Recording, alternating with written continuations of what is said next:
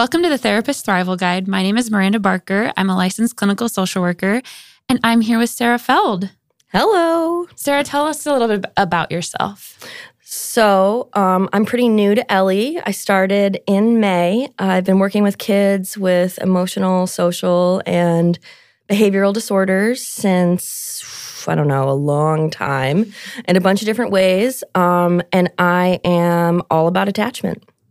And that's what we're talking about today. Whoa. When I asked around and said, okay, I want to talk about attachment, who should I talk to? Your name came up. And so I'm so happy that you're here to join us. Yeah. Do you want to tell us a little bit about how you got interested or started in the work with kids and attachment? Sure. What happened was, I've worked in a bunch of different settings. I've been a residential counselor in a program. I've worked in schools. I've worked in day treatment programs. And one thing that I noticed is that the kids who were the most successful were the ones that were able to have positive, joyful experiences with other adults. Mm. That's what really made the difference. No, that makes a lot of sense. So, and sorry, just to take a step back, you're also a clinical social worker. Yes. Graduate social worker. Yes, I am working towards that C.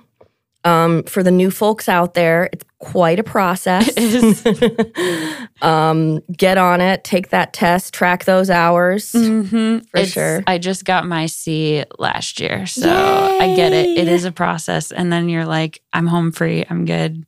Get me credentialed. But correct. Do you work in community-based or outpatient at Ellie? So I work in outpatient now, but I was in a community-based setting as actually a school-based therapist with another organization for 2 years prior. How did you like that?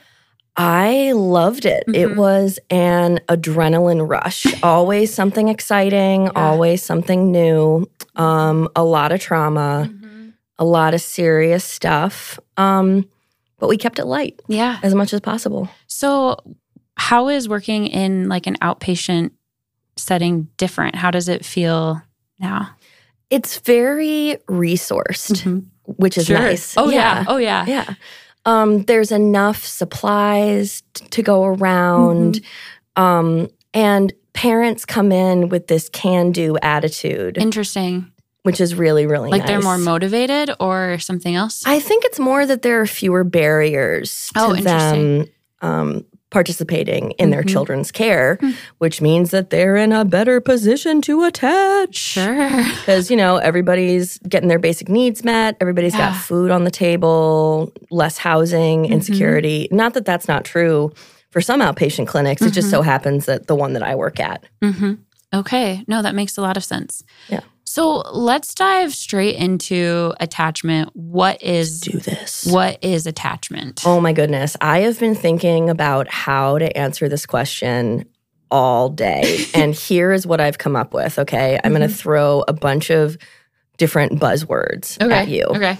It's attunement. It's being in sync.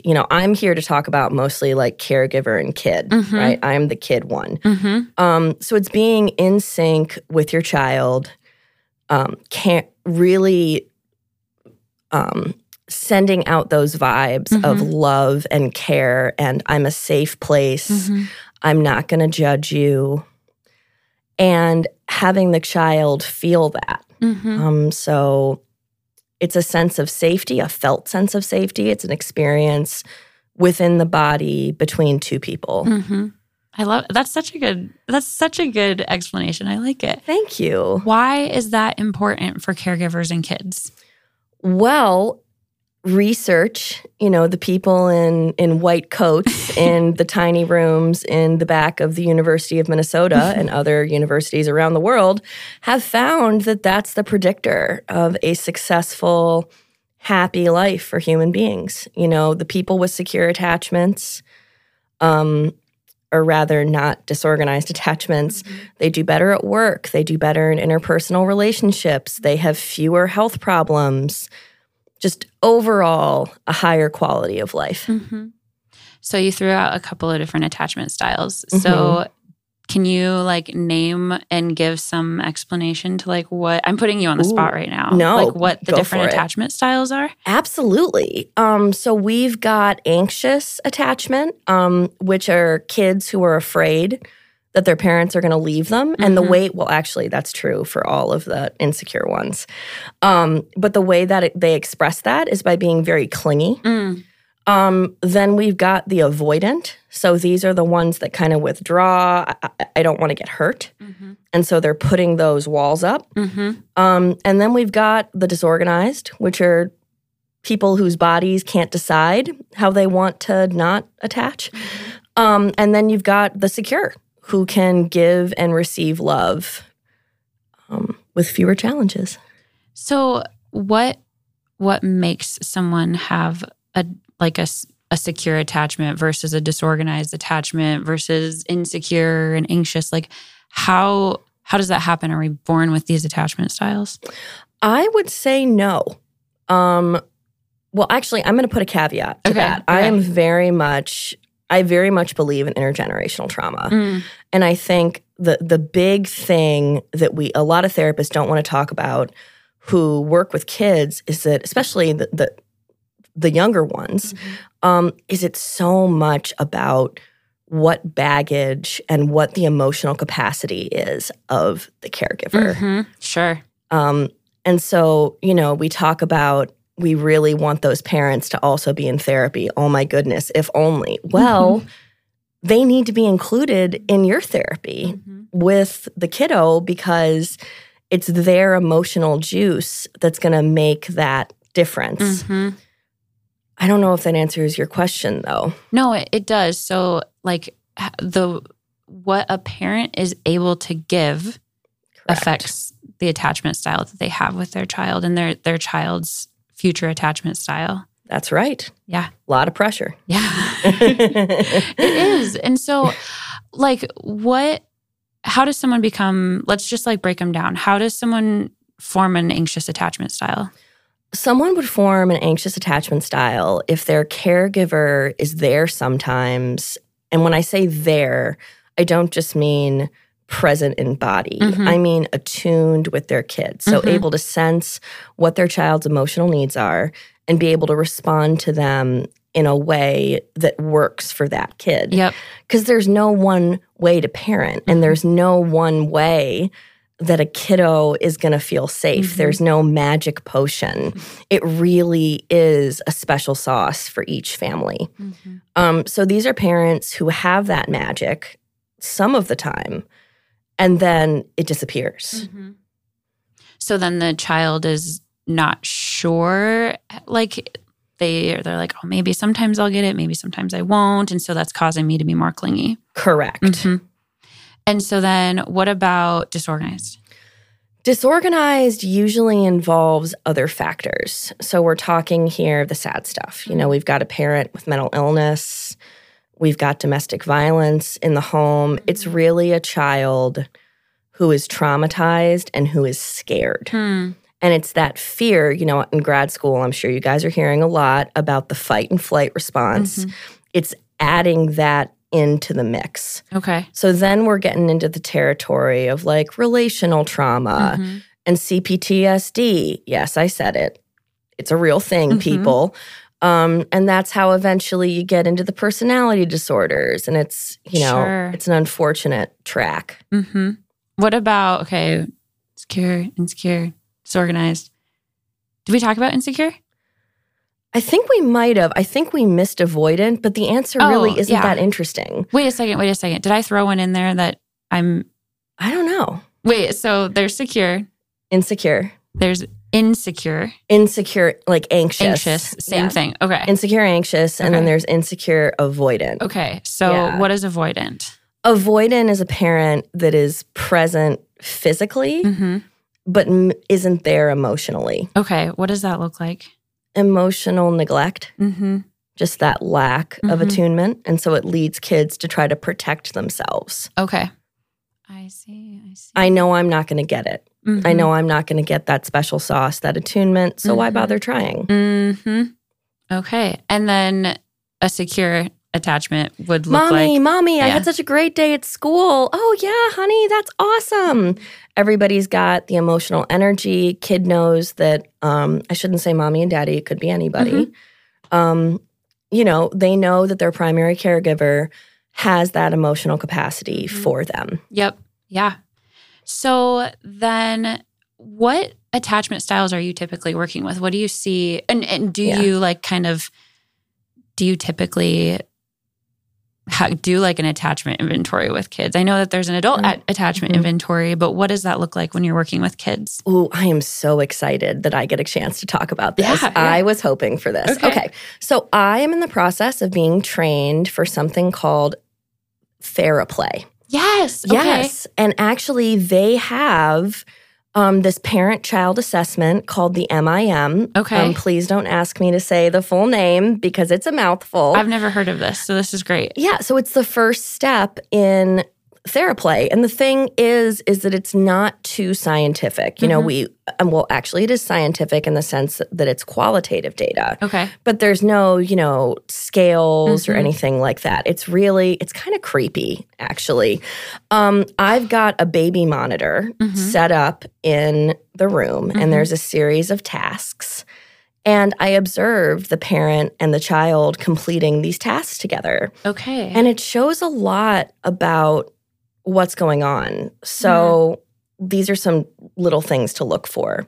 You know, how close are the parent and child sitting next to each other? How comfortable are they with touch? You know, can the child take direction from the parent? Is the child trying to control everything? Yeah. Can they have fun together? Is there that joy? Or is it just a rote going through the motions? How critical is the parent? How critical is the child? That is so interesting. So then what do you do with that information once you have it? I take notes, lots and lots of notes as I'm spying on them. They are aware there's a camera in the room. And then the next session, there's a parent feedback session where we sit down and I say a lot of happy things like, oh, I saw this great moment. I saw that great moment. Do you remember this? Do you remember that? What stuck out to you? And then I give some feedback. And I mean, it's usually things the parent already knows. Like what? I was a little bit critical there. You know, maybe, you know, I saw my kid trying to take control there. We see that a lot at home. I wasn't really sure how to respond in that moment. Oh, interesting. So then do you create goals based on this, or what do you do with the information? Correct. Okay. Yeah. Okay. And then there's different activities depending on what, you know, part of the parent-child relationship needs to be addressed. Okay. Yeah. So then when you're creating these goals, when you're moving forward with treatment, do you work mostly with the child individually, or is the parent typically in session with you too? Yeah, I think it really depends on where the family is at, you know, how much tension there is in the room. Will you tell a parent, like, your child, I'm noticing a disorganized attachment style? I don't use those words. Okay, that's what I was wondering, like how in the weeds you get, or? No, I don't get too in the weeds. It's more things like, I'm trying to think of an example. This is hard. This is really hard. You're doing great. This is great. Thank you. I'm trying to think. I'll focus more on their individual situation and examples from the session that I observed. Sure. Because as soon as you say attachment, everybody, I mean, it's all over the media. People get like, well, I think even therapists, I think we can like take a step back and be like, therapists even really disagree on, you know, these different attachment styles, like these different, whether or not we should have these attachment styles, what this looks like, and whether or not your attachment style can change over time. Yeah. And so I think we can call that out even like for therapists, it can be difficult to really dive into some of that information too. And there's some controversy with attachment styles in general, but for sure. I can see how that could be helpful in creating goals and figuring out a plan and moving forward. Yeah, for sure. So then, do you typically, when I think of attachment, I think mostly of like kids who were adopted or kids who were in the foster care system or kids who have like gone through some sort of trauma. But do you tell me about why it's important for families, like biological families, to kind of know about this or maybe do some attachment work? Because things in families go wrong. And, when we think about trauma, there's this idea that trauma is this big bad thing that happens to you. But really, the secret is it's about how the person processes it, processes the event. So something doesn't necessarily need to be traumatic, like a car crash or a death, to cause stress within a family. I mean, even a new sibling or conflict between siblings can cause disruptions in the relationship between parent and child. So basically, the message I'm trying to get out is it can happen to anyone. Yeah. It's about that relationship and the disruptions that can happen in that relationship. Yes, and the most important thing is repair. How do you repair the relationship? I know you had Kelly Piper on last week, and I just want to say I think she is a phenomenal therapist. I love her. Watch her segment. She's awesome. And one of the things she said to me in supervision the other day, which I found really interesting, was that there's no relationship without disruption and repair. That's what brings people closer. And you could say that for a therapist and a client. You could say that for friends, but you could most definitely also say that for children and families. Yeah. Well, and even I think of like my marriage. I mean, if I never fought with my partner, if I never had any disagreements, then you wouldn't have the opportunity for repair. Exactly. Yes. And, I had this whole little shtick that I was going to come on here with.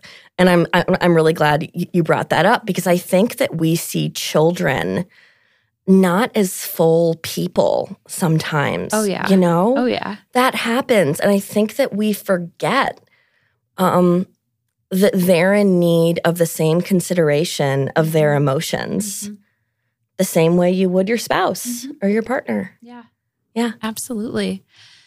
Date your kids. Sorry. No, I love that. I wanted to throw that in. What does that mean? It means getting to know them as people and building those joyful shared experiences. That's the word I throw out a lot in session with parents and kids. I want you to enjoy your kid. I want your kid to enjoy you. I want you to laugh. I want you to feel safe together.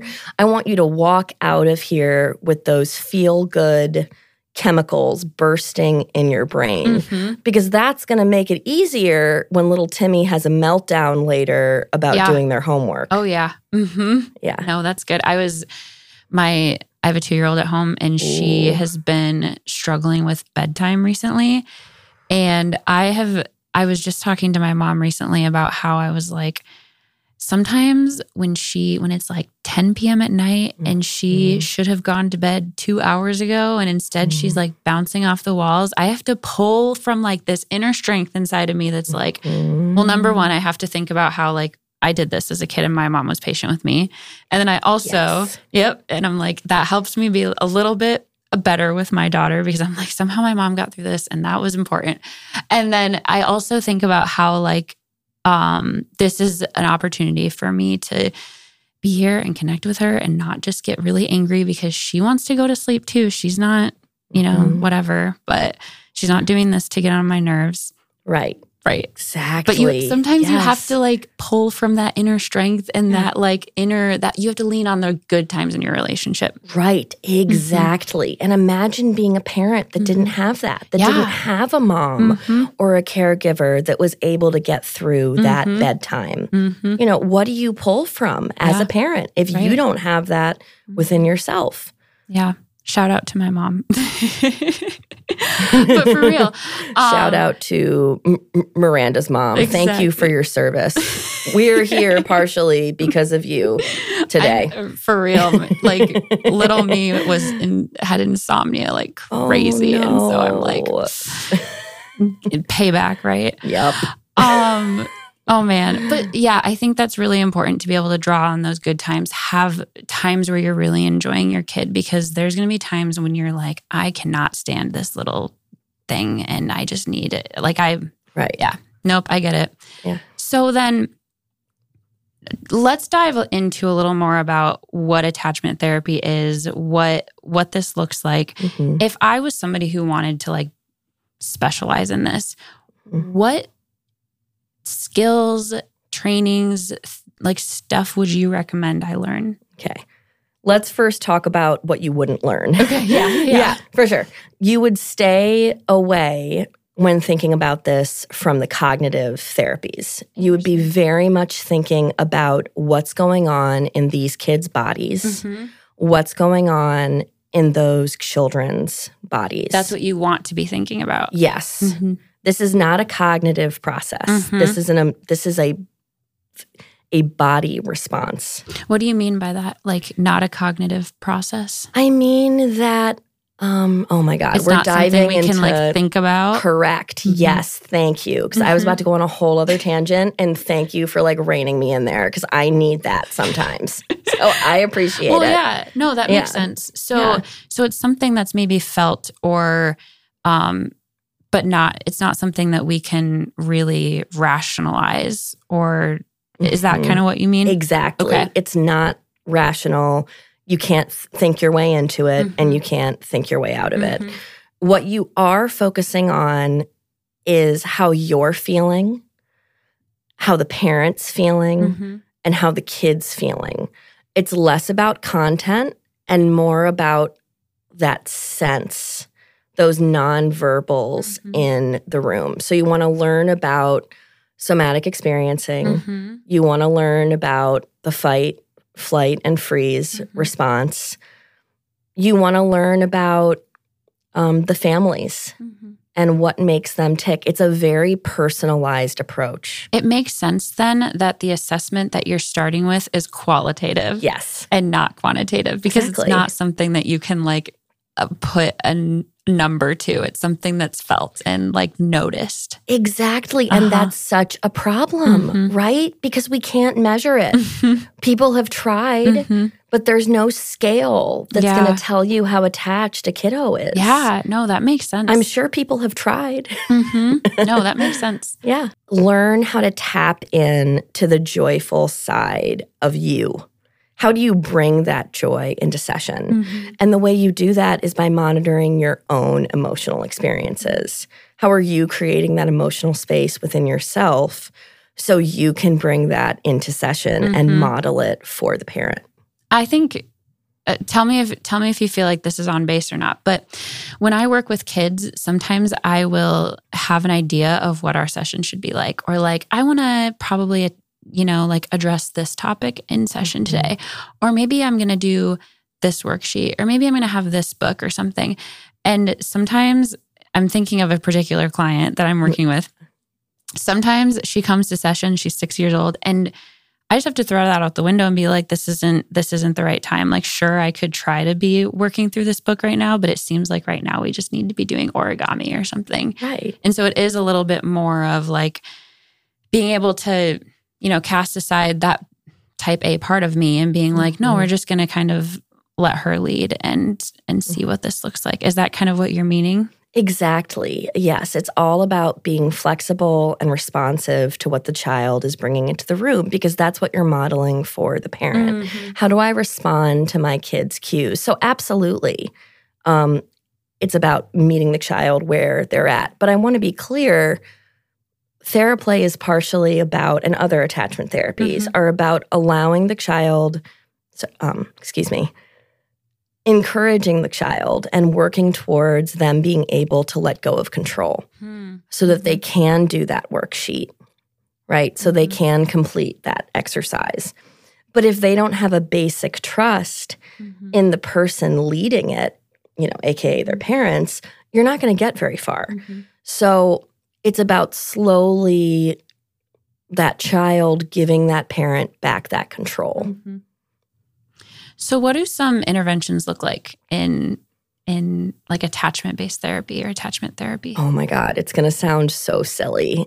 It's going to be like, Ellie's going to be like, what are we paying you for? What are you doing? Love it. This is good. Oh my goodness. Some of my favorites, I think we were talking about this before we started recording. I think the most fun one, because I love having fun, I'm a very playful person, are encouraging safe touch. So one of the ways that I do that is I'll put down like a tarp in my office, and I'll bring in a bunch of shaving cream. And one of the assignments that I'm telling parents and kids is I want you to make Santa Claus beards on each other's faces. Oh my gosh. Yeah. And then I want you to allow your parent to wipe it off. Okay. And I know this sounds like such a silly thing, right? Like I clean my kid every day, duh.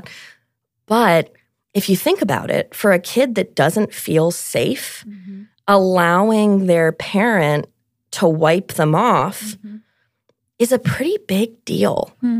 And also just that, that shared joy, that safe touch. The silliness, exactly. It incorporates all of those pieces that are so important. Would that be an intervention that you're doing more with like a kid that has gone through like some sort of abuse or trauma, and like maybe is fearful of the parent? Or is that more of something like you're just trying to build? I guess I'm just wondering who would be a good fit for that sort of intervention. Really anybody that is struggling with building a relationship with their parents. So any kind of disruption. It doesn't need to be a kid that's been through trauma with a capital T. It can be just a parent-child relationship that's maybe gotten a little bit off track. Like, everybody's always talking about, I want to spend more time with my kids. It's so important to be intentional with my kids. But what if you had that space and a therapist in the room to guide you to get those most important parts out of it? Oh, funny. No, that's I'm just imagining that. And I'm sure parents are like, well, you want me to do what? And that's true. I sell it. Yeah. Oh, I'm sure you do. I sell it. Oh, yeah. I bring in the research. I've got videos, and I warn them. I'm like, look, this is going to sound crazy. But nothing else has worked, right? And they're like, yeah. I love it. Okay, that's a great example. What else? What are some other interventions that you like to do with parents and kids? Sometimes, for that control one, it will be parents leading an activity that the kid finds fun, but the parent sets the rules. Okay. Yeah. Sure. And, so, what would that look like? Let me see. There's a bubble popping game I really like. So the parent stands in the room. The kid is a couple feet away. The parent says, okay, kiddo, I'm going to blow these bubbles, and I want you to pop all of these bubbles with your pinky. Let's see how many bubbles you can pop. Kid listens and says, okay, and then kid does it. They get 10 bubbles. Parents are like, oh my God, that's awesome. And there's that shared joy. And so if you think about it, if kid can listen to that basic thing, maybe down the line it'll be easier when it's not such a basic request. So I like that both of these interventions are also just kind of silly and fun. And because I think that we forget how important that is to just the foundation of attachment, of just having fun with your kid, being silly, doing something that, makes you both laugh, and, just how important that is. Play is the work of children. And you're so right. We forget about that. That makes sense. Why is safe touch so important? Two of the different interventions that you mentioned have to do with trying to, practice comfortable touch with a parent. Why is that important? Because it helps kids to regulate their internal systems. So their nervous systems. That's why. Why is it important for a parent to help a child regulate their nervous system? Oh my goodness. Yeah, it's because how do I explain that? It creates that sense of calm and that sense of trust. I can go to my parent and they will help me. I will feel safe here. I will feel calm here. I can be my best self here.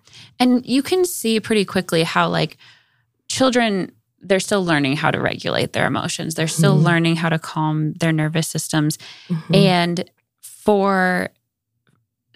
when they're really little, I mean, when they're babies, the parent is doing all of the regulation, really. They're like there for them. They're meeting their needs, helping them regulate. And then as they get older, the child is, starting to learn some of that regulation, but the parent still needs to model it and also help regulate. And touch is a really important way of doing that. Right. And I think that it goes beyond touch. I think I've talked a lot about touch, and so maybe we should move a little bit beyond that. I think it's also about making the kid feel heard, and challenged. That's the other one. Like my parent respects me. My parent cares about what I have to say. My parent wants to join me. Yeah, that's another really important piece. How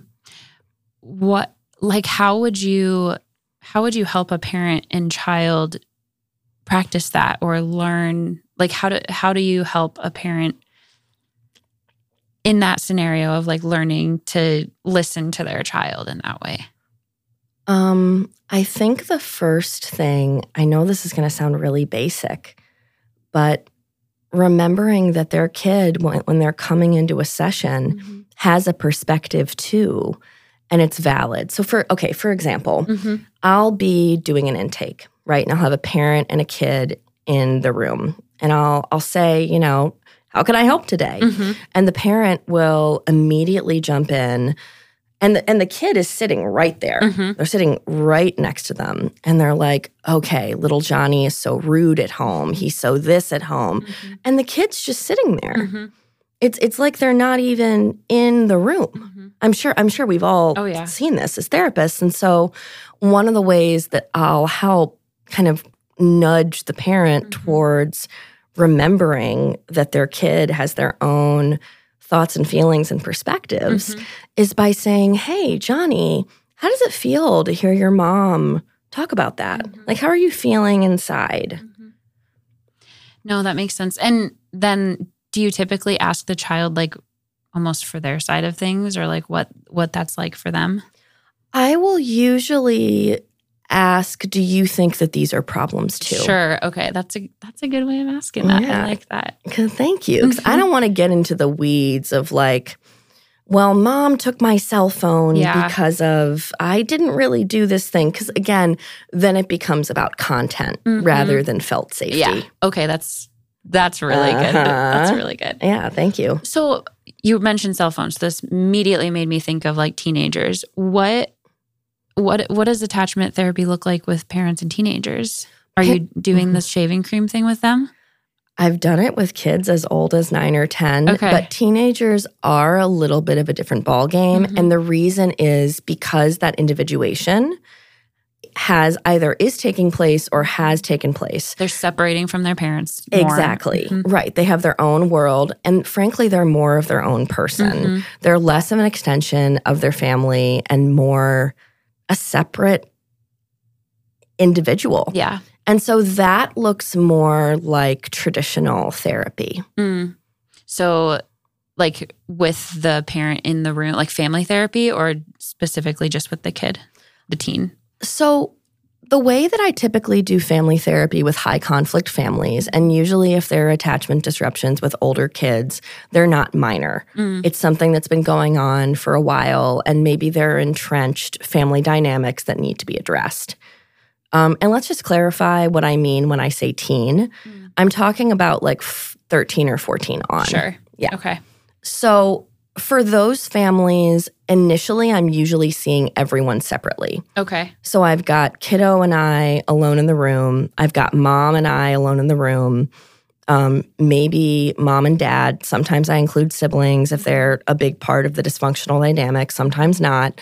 And really building up that strong relationship with me and making sure that they get a chance to feel heard and feel validated and are prepped with some skills so that when they come back into the room and we're having more of a direct conversation about what's going wrong at home, everybody is more able to hear each other because they trust me to guide them. That makes sense. So then when you say it looks like more traditional talk therapy with teenagers, what sort of, I don't know, like conversations are you having with teens about attachment? What sort of, like, how do you move them from maybe more of a disorganized attachment style or like one of the bad attachment styles? I put that in quotations. Absolutely. To trusting their parents and or building that secure attachment. I think for teens, it's really about feeling heard. You know, you hear the old trope with teens, nobody understands me, but they really feel that way. And so a lot of it is just finding a way to help parents say what their kid needs to hear. That makes sense. Yeah. Yeah. Okay, going back to like different attachment therapies and things like that, but and interventions. So when I was first out of undergrad, I worked as an adoption social worker, and I remember working with a family who was seeing an adoption-specific therapist, and this therapist was like having the family do some weird things. And I'm just interested in like, is this still a thing, and why is this a thing? I'm just out of curiosity. What kind of weird things? So like they would do this thing. This was probably like a 9-year-old girl, okay?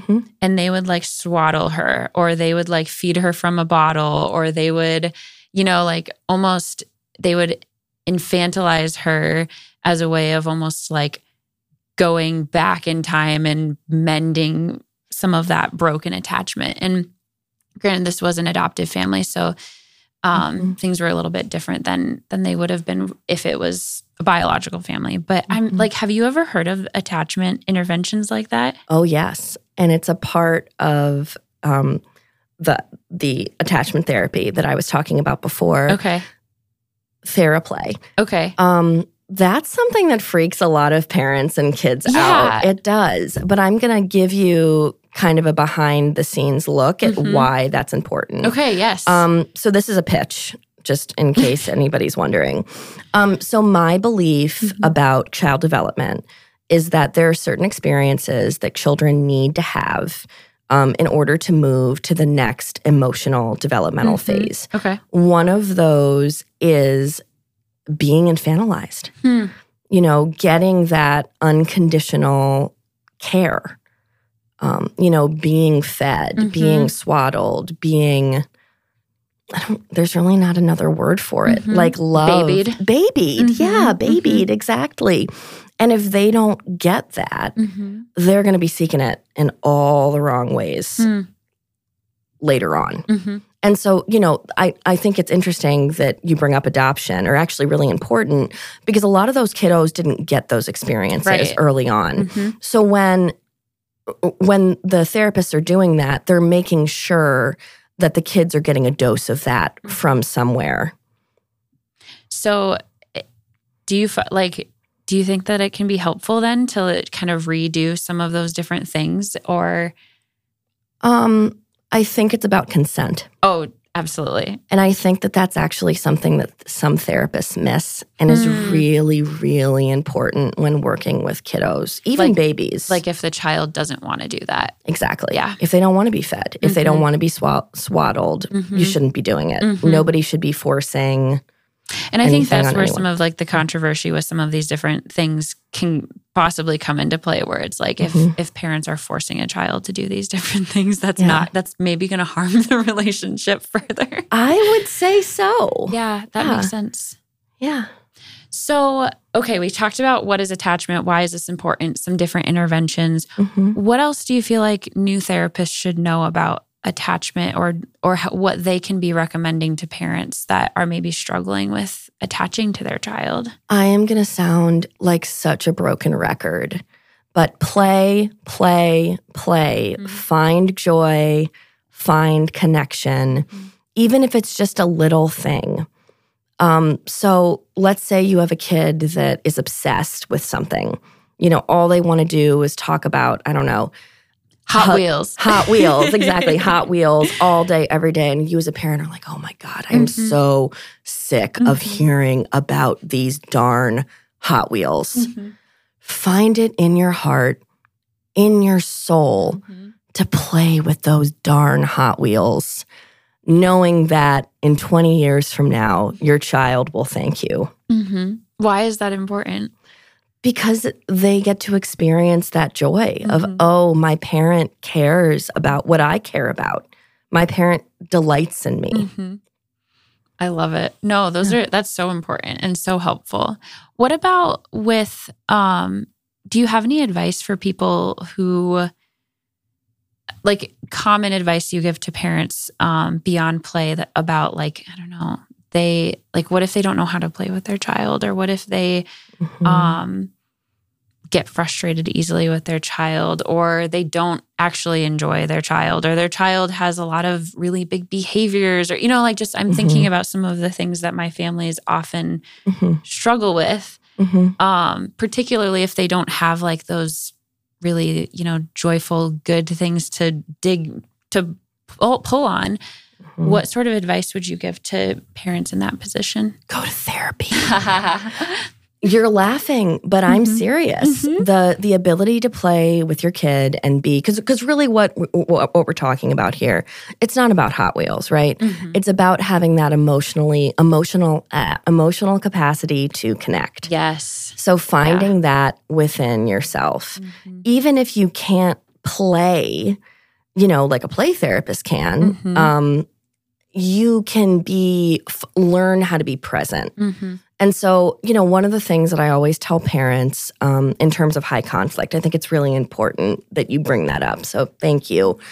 Nobody should be talking about anything serious or trying to solve anything or do any attachment work if people are not calm and regulated. So I'm always telling parents, take a break, walk away. Oh, sure. Yeah.